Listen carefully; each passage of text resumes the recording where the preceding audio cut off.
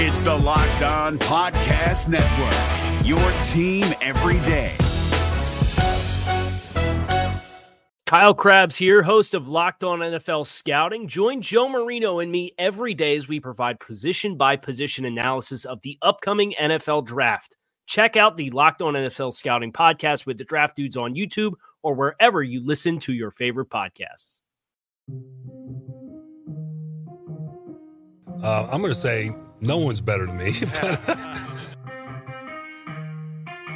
Yeah, let's go. Blow up.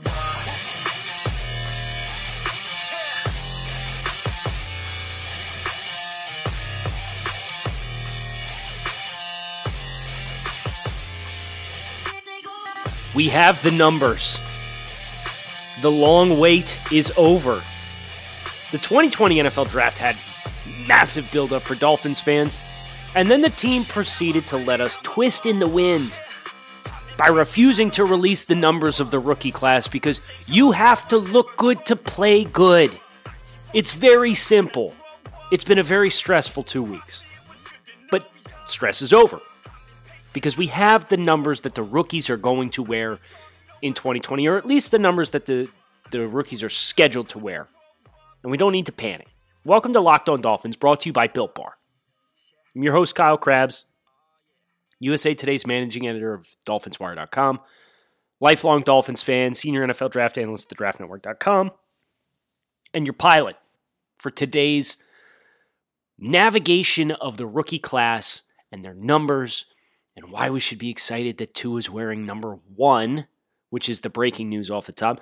Also did a quick synopsis or study of the Miami Dolphins defensive line group and what the trends of the Dolphins transactions over the course of the Brian Flores, Chris Grier era tell us about what criteria we can use to predictively start to sniff out who is a quote-unquote Miami Dolphins defensive lineman.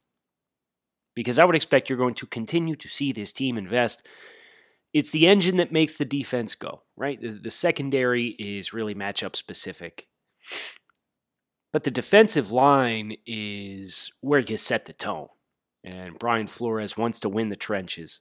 So we have that to look forward to. And then Brian Peacock of Locked On 49ers stopped by to talk about the 49ers and the Dolphins. And these teams will play each other this season. And we'll find out when they play the 49ers tomorrow night during the schedule reveal. So Brian was very gracious, 10 minutes of his time talking about getting to know the 49ers a little bit and how the Dolphins, their rebuild can mirror the San Francisco 49ers who went from really struggling in 2017 and 2018 to all of a sudden playing in Super Bowl.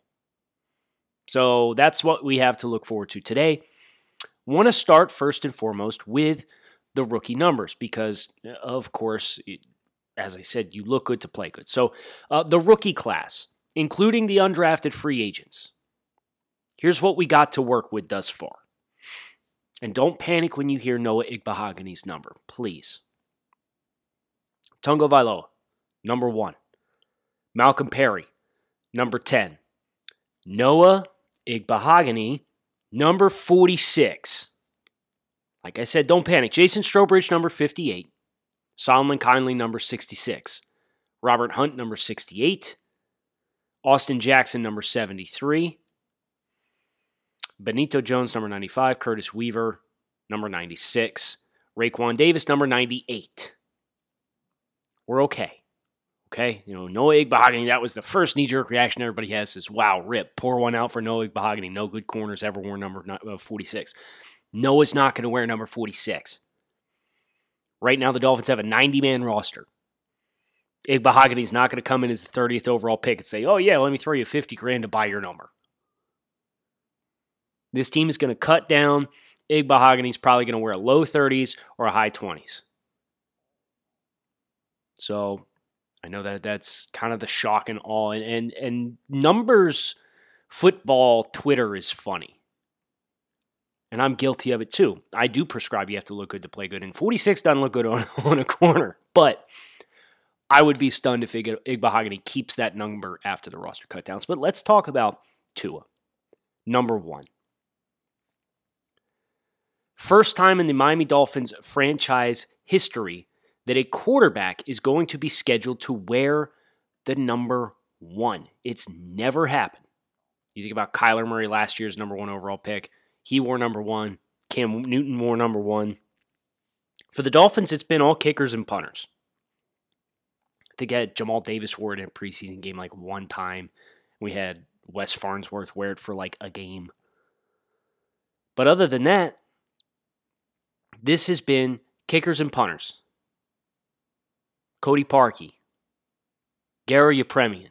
These are the names of the guys who have worn. Tony Franklin, Matt Turk.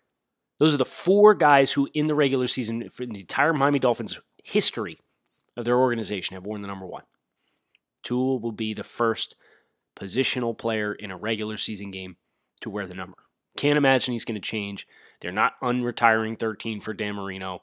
And the fact that we even had a conversation of, should we unretire Dan Marino's jersey number so that Tua can wear it, is asinine.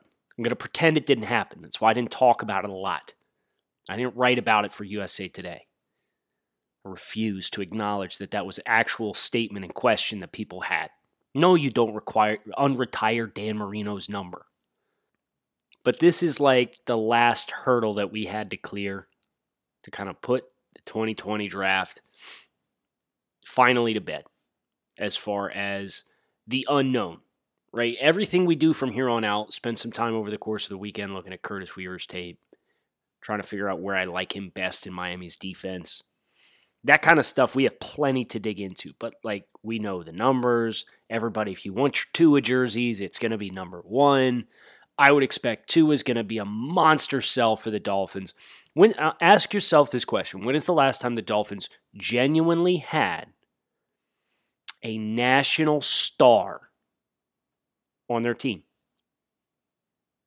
Because that's what Tua is. And Tua is the Dolphins' answer to complacency about their organization. I don't think he'll be a distraction. I don't think there'll be bad press here. But as far as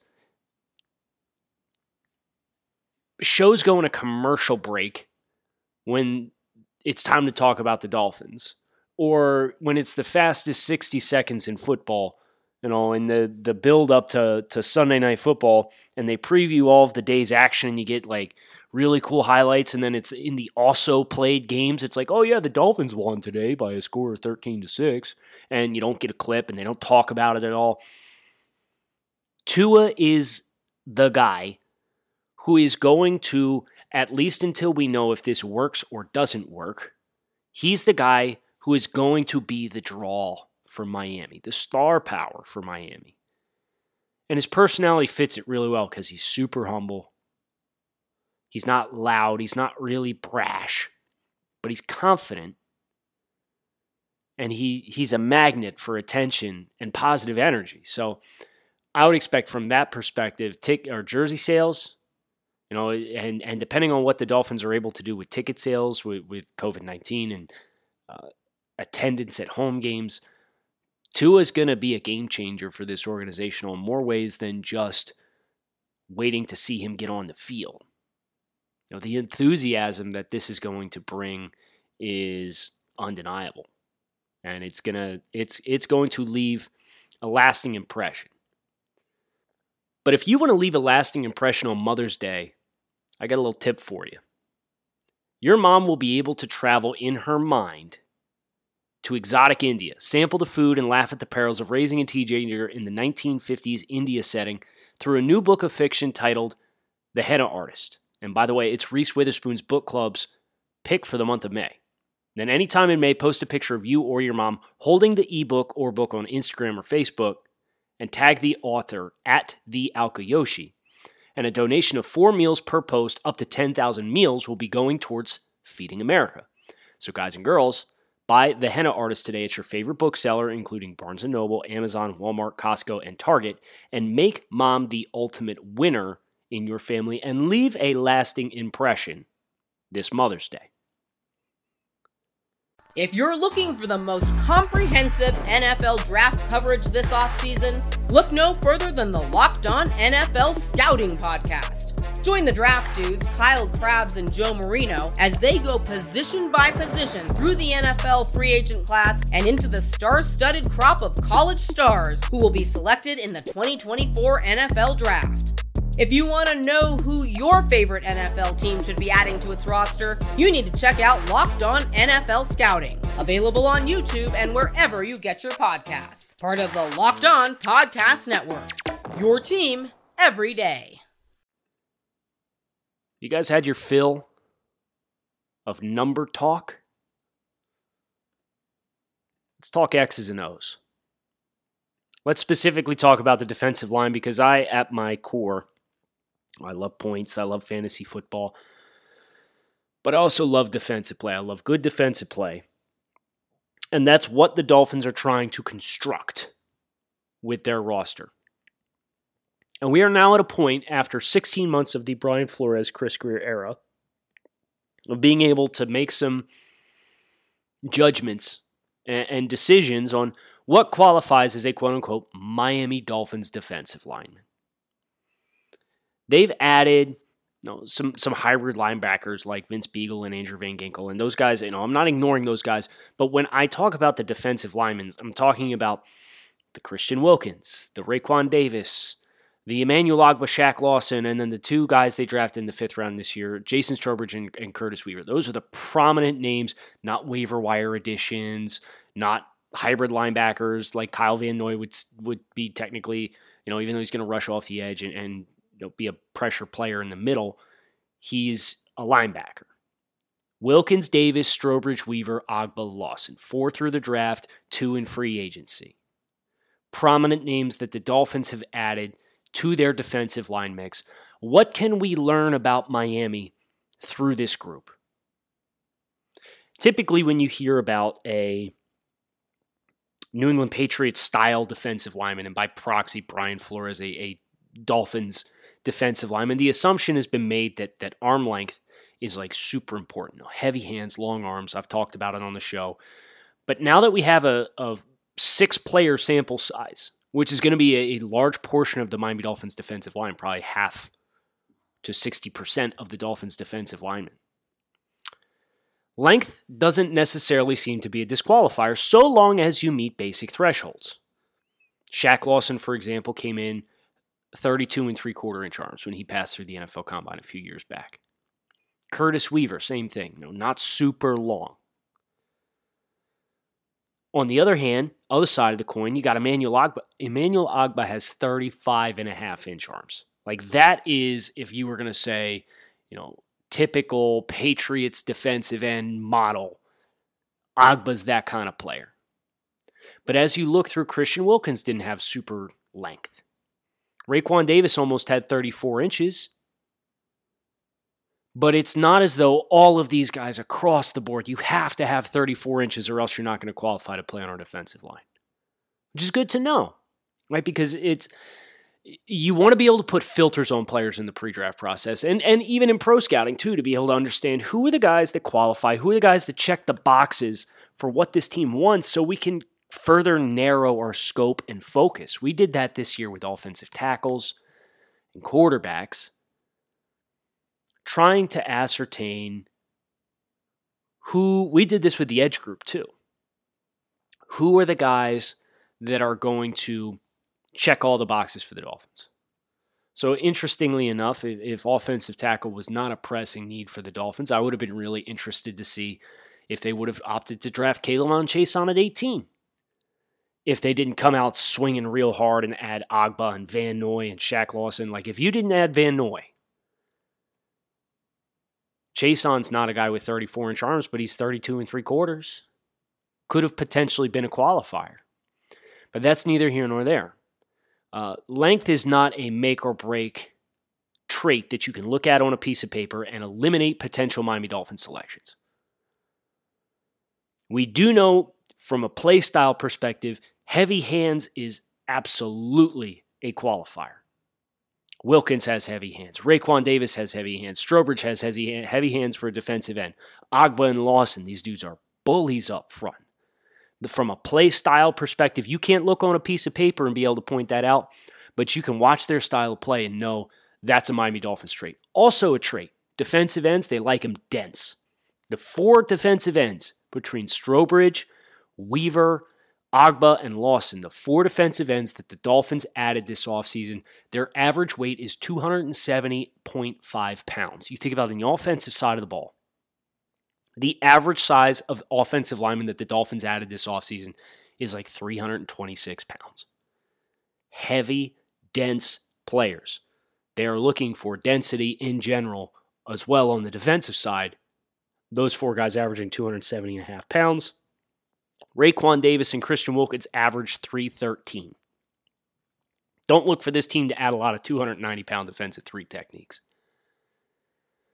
They want guys that can collapse the pocket. And what's really interesting is you pair that density with some of the explosiveness in straight line situations, not in a long speed setting, not in a 40-yard dash, but jumps. Jumps are a really good measure of short area twitch and explosiveness, which is much more important anyway, if we're being honest, for defensive linemen versus what you get in a 40-yard dash setting.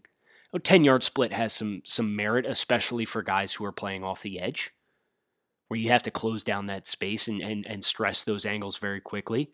But if you looked at the 4 guys at defensive end, Agba, Lawson, Strobridge, and Weaver, and then Wilkins and Davis at defensive tackles, their standing broad jumps at the NFL Combine are all above the 55th percentile. And Curtis Weaver was the 57th percentile, and everybody else was 60th percentile or better. So above average short area explosiveness in the form of a jump test, standing broad jump, where you stand on the line and you jump forward as far as you can. Above 60 percentile seems to be desired area. And some of these guys are like in the 80th percentile. Explosive, dense, heavy-handed football players. Of course, the football IQ side of it is really impressive and really important. And a popular measure for defensive ends specifically is the 3-cone drill. You know, how much can you bend off the edge and so on and so forth. Dolphins, I haven't run the numbers on the hybrid linebackers yet, and maybe Curtis Weaver gets put into that group when this is all said and done. But only 2 of the 6 players that the Dolphins have added at defensive end and defensive tackle log 3-cone drills that are above the 50th percentile. They don't care so much about the lateral quickness and the ability to bend and reduce surface and drop the shoulder and run the outside track. It's not how this roster is being constructed. They want you to line up in your stance across from another human being, and they want you to use your explosiveness and your heavy hands to win at first contact and drive that person's ass directly back into the lap of the quarterback. Physically overwhelming the opposition. That is the objective. It's the same thing on the offensive side of the ball. We've talked about building an Alabama-style offense. Run downhill, gap power, move defenders against their will, create gaps and running, and then your ball carriers, a guy like Jordan Howard, he's going to stick his face in your numbers and run through you. That's the attitude.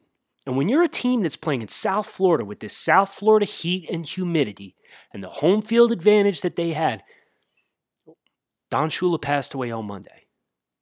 Think about what made Don Shula's 70s dynasty so great. They were better conditioned than everybody, they were more physical than everybody, and they were committed to pushing you around and outlasting you into football games. It's a good home field advantage, and the league has kind of flown across or opposite with their trends. They have seen a lot of teams that have adopted passing the football all over the field and the rules that make it easier to space it out and get defensive pass interferences. But Miami, at some point when everybody zigs, the guy who zags is going to win because he's going to present a new set of challenges. And if the Dolphins are going to beat the tar out of you up front on both sides of the ball, they have the opportunity to take advantage of 220-pound linebackers because teams are trying to cover guys in space. And if you're willing to play that brand of football, you've set yourself up for success. And that is reading in between the lines, knowing what we know about the offensive line, seeing what qualities and traits the Dolphins have coveted on the defensive line. I'm ready. I am ready to strap on the pads and watch these dudes get after it, because Flores, with the buy-in that he had from that roster last year, he's going to have guys committed to his process. And his process it's going to be hard. They're going to train hard. They're going to condition hard. They're in South Florida. Summertime. It's already been hot there for a while. This is going to be a pretty interesting science experiment to see come together for the Dolphins. Will it gel right away? That remains to be seen. There's challenges for everybody across the league right now with accessibility. But this is the blueprint, and it's a different blueprint than what we've seen the Dolphins try before. And they have a trigger man on the offensive side that has you optimistic, because that's what he did in college. And now defensively, committed to stout play up front. Team identity, a cohesive identity across the entire roster. Not, let's add a star player here because he's a star player, and then not be able to make the most of Ndamukong Suh, and all of a sudden we've watered down his pass rush ability, despite the fact that we're paying him all this money, and he's getting 5 sacks a year, and now we got to bite the bullet and get rid of Ndamukong Suh. No, there's a team identity and there's depth. We should be excited about that. You should also be excited about the opportunity that we have for you on Locked On Dolphins to get into the action with Built Bar. Today's show is brought to you by Built Bar. And listen, I have a degree in exercise science from Penn State, human kinetics, movement sciences. So I like to stay fit. I like to stay active, even in times in which, social distancing and the gym's not being open and whatnot. I'm still staying active. And as a meal replacement, I'd love to grab a good protein bar. And Built Bar sent me a box of these things, and holy cow, I am not kidding. They have like 7 times fewer carbs and sugar than a regular protein bar. They've still got 15 grams of protein in them. They taste like candy bars, real chocolate. They got fruit flavors, dessert flavors, chocolate flavors, you name it. They're super light, but they're also satisfying. You feel full after you've had one. They are delicious, and I'm not just saying it, I mean it. So we have promo code LOCKED ON. Go to BuiltBar.com, order yourself a box, and get $10 off with the promo code LOCKED ON. That's promo code LOCKED ON to get $10 off your first order at BuiltBar.com. We're driven by the search for better, but when it comes to hiring, the best way to search for a candidate isn't to search at all. Don't search, match with Indeed. 93% of employers agree Indeed delivers the highest quality matches compared to other job sites, according to a recent Indeed survey. And listeners of this show will get a $75 sponsored job credit to get your jobs more visibility at Indeed.com/podcast. Just go to Indeed.com/podcast right now and support our show by saying you heard about Indeed on this podcast. Indeed.com/podcast. Terms and conditions apply. Need to hire? You need Indeed. Let's switch gears here and let's get Brian Peacock into the action here on Locked On Dolphins.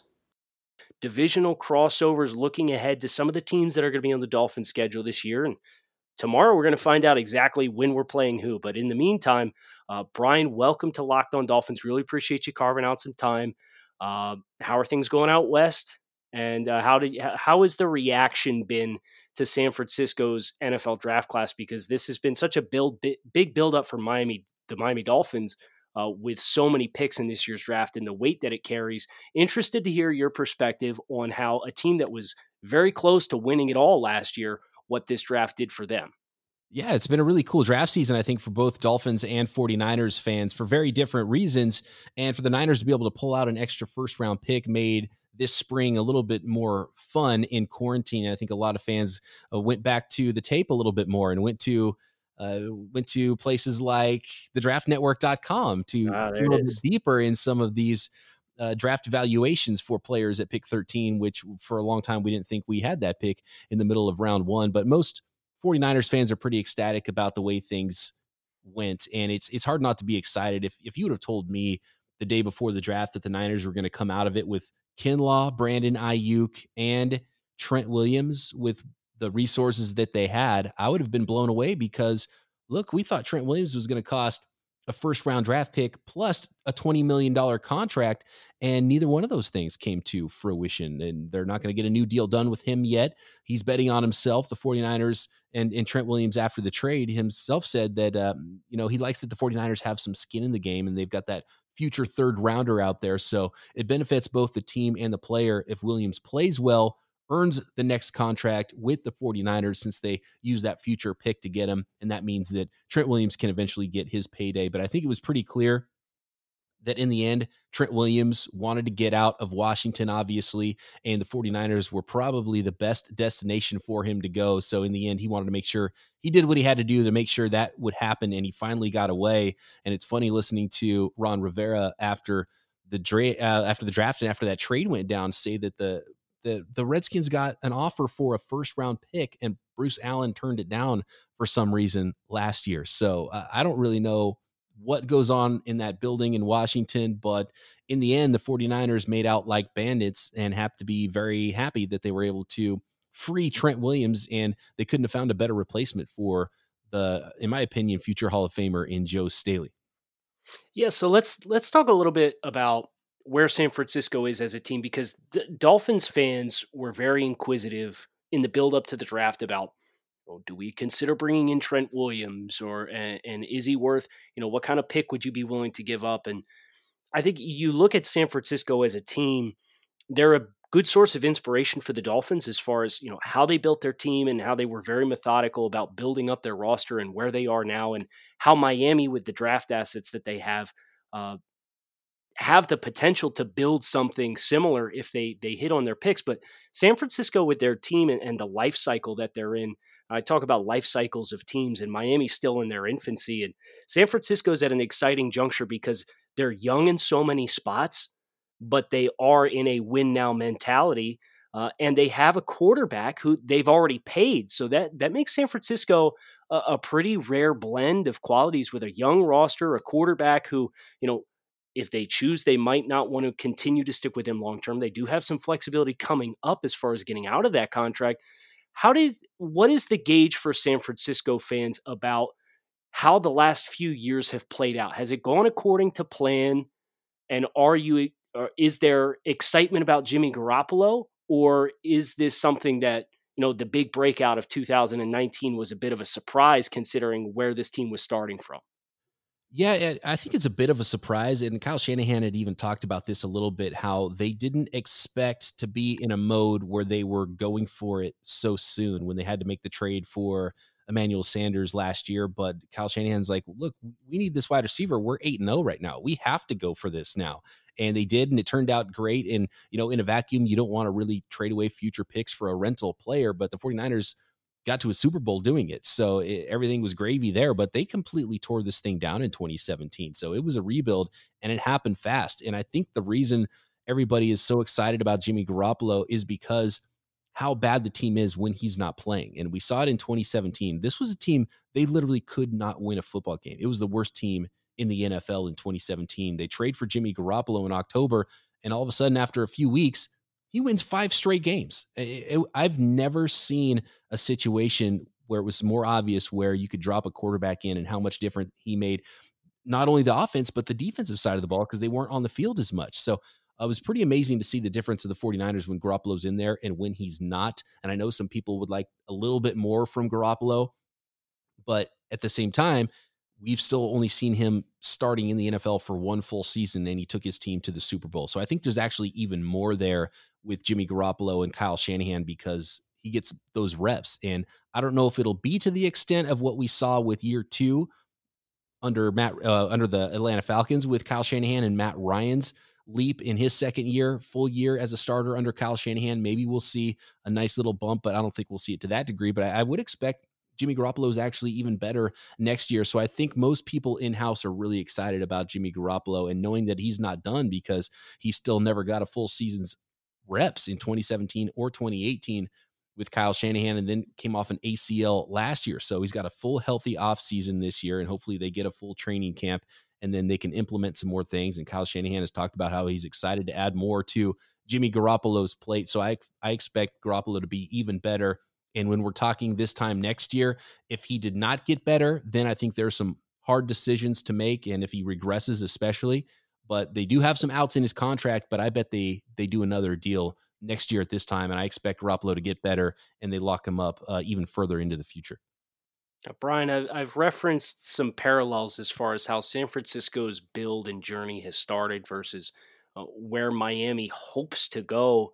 Another parallel between these two teams, you mentioned how San Francisco was really able to catch fire at the end of the season in 2017, and I believe they did the same thing in 2018, where they found their wins late in the year. And Brian Flores' Dolphins started out 0-9, and then they finished the season 5-4 in their final 9 football games to finish the year at 4-11. Can you talk about what kind of optimism those late season runs for Kyle Shanahan's football team when they struggled so early in Shanahan's career with San Francisco in the season, how that has helped carry over into the red hot start that we saw in 2019? Yeah, especially in 2017, the excitement going into the 2018 season was palpable. People could not believe that all of a sudden, okay, well, maybe we did everything right. We got this quarterback for only a second-round pick. I can't believe it. And the 49ers are ready for prime time. Let's go 2018. And then they weren't quite ready. And Jimmy Garoppolo tears his ACL. And then you see how bad the rest of the team is again and how they were non-functional on defense because they didn't have that pass rush. And then late in the year, they started to figure a few things out and developed a backup quarterback. And it turns out Nick Mullins was better than CJ Beathard. So Mullins was the guy and was at least a little bit fun. And you saw Mullins win some games, but you left 2018 just not quite sure how many pieces away the 49ers were.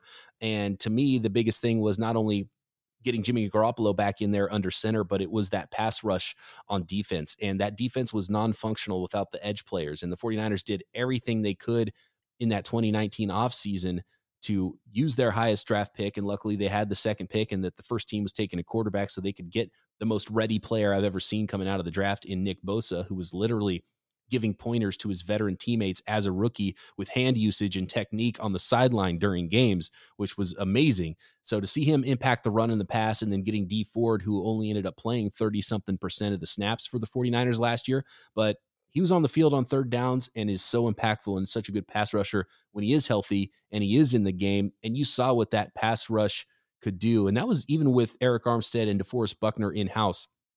They needed that outside pass rush for that defense to become functional, and it made everybody better on the back end. And it was amazing how much better that unit was, led by that dominating defensive line in 2020. So it was a lot was because of Garoppolo, because of year 3 in the system with Kyle Shanahan and Robert Saleh's defense. But I think it was the pass rush on the outside, namely Nick Bosa, that made the biggest difference maybe in 2020. So when it comes to being excited about next year's team, I think there might be some parallels with the 2017 team and the way the Miami Dolphins are built right now. You get your young quarterback in there, might be another year, but I think they're definitely onto something. And I think some late year wins really points to how good a coaching staff is getting his team better throughout the season. Yeah, Dolphins fans, let me tell you, hope you do not see San Francisco on the roster in September, because this team is going to start a brand new overhauled offensive line in 2020. We have talked about it at length, and San Francisco's pass rush, if they catch Miami early, is going to create some significant problems in a matchup.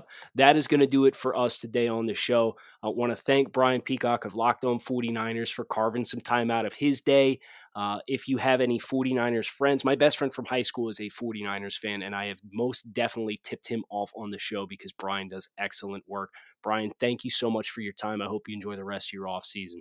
Yeah, you bet. Always a pleasure chatting with you, Kyle. Is your team eliminated from the playoffs and in need of reinforcements? Maybe it's time for a rebuild, or maybe they're just a player or two away from taking home the Lombardi Trophy. Either way, join Keith Sanchez and Damian Parson for Mock Draft Monday on the Locked On NFL Draft Podcast. They'll tell you which college football stars your team will be taking in the 2024 NFL Draft. Check out Mock Draft Monday on the Locked On NFL Draft Podcast, part of the Locked On Podcast Network, your team every day. Hey, Prime members, you can listen to this Locked On podcast ad-free on Amazon Music. Download the Amazon Music app today.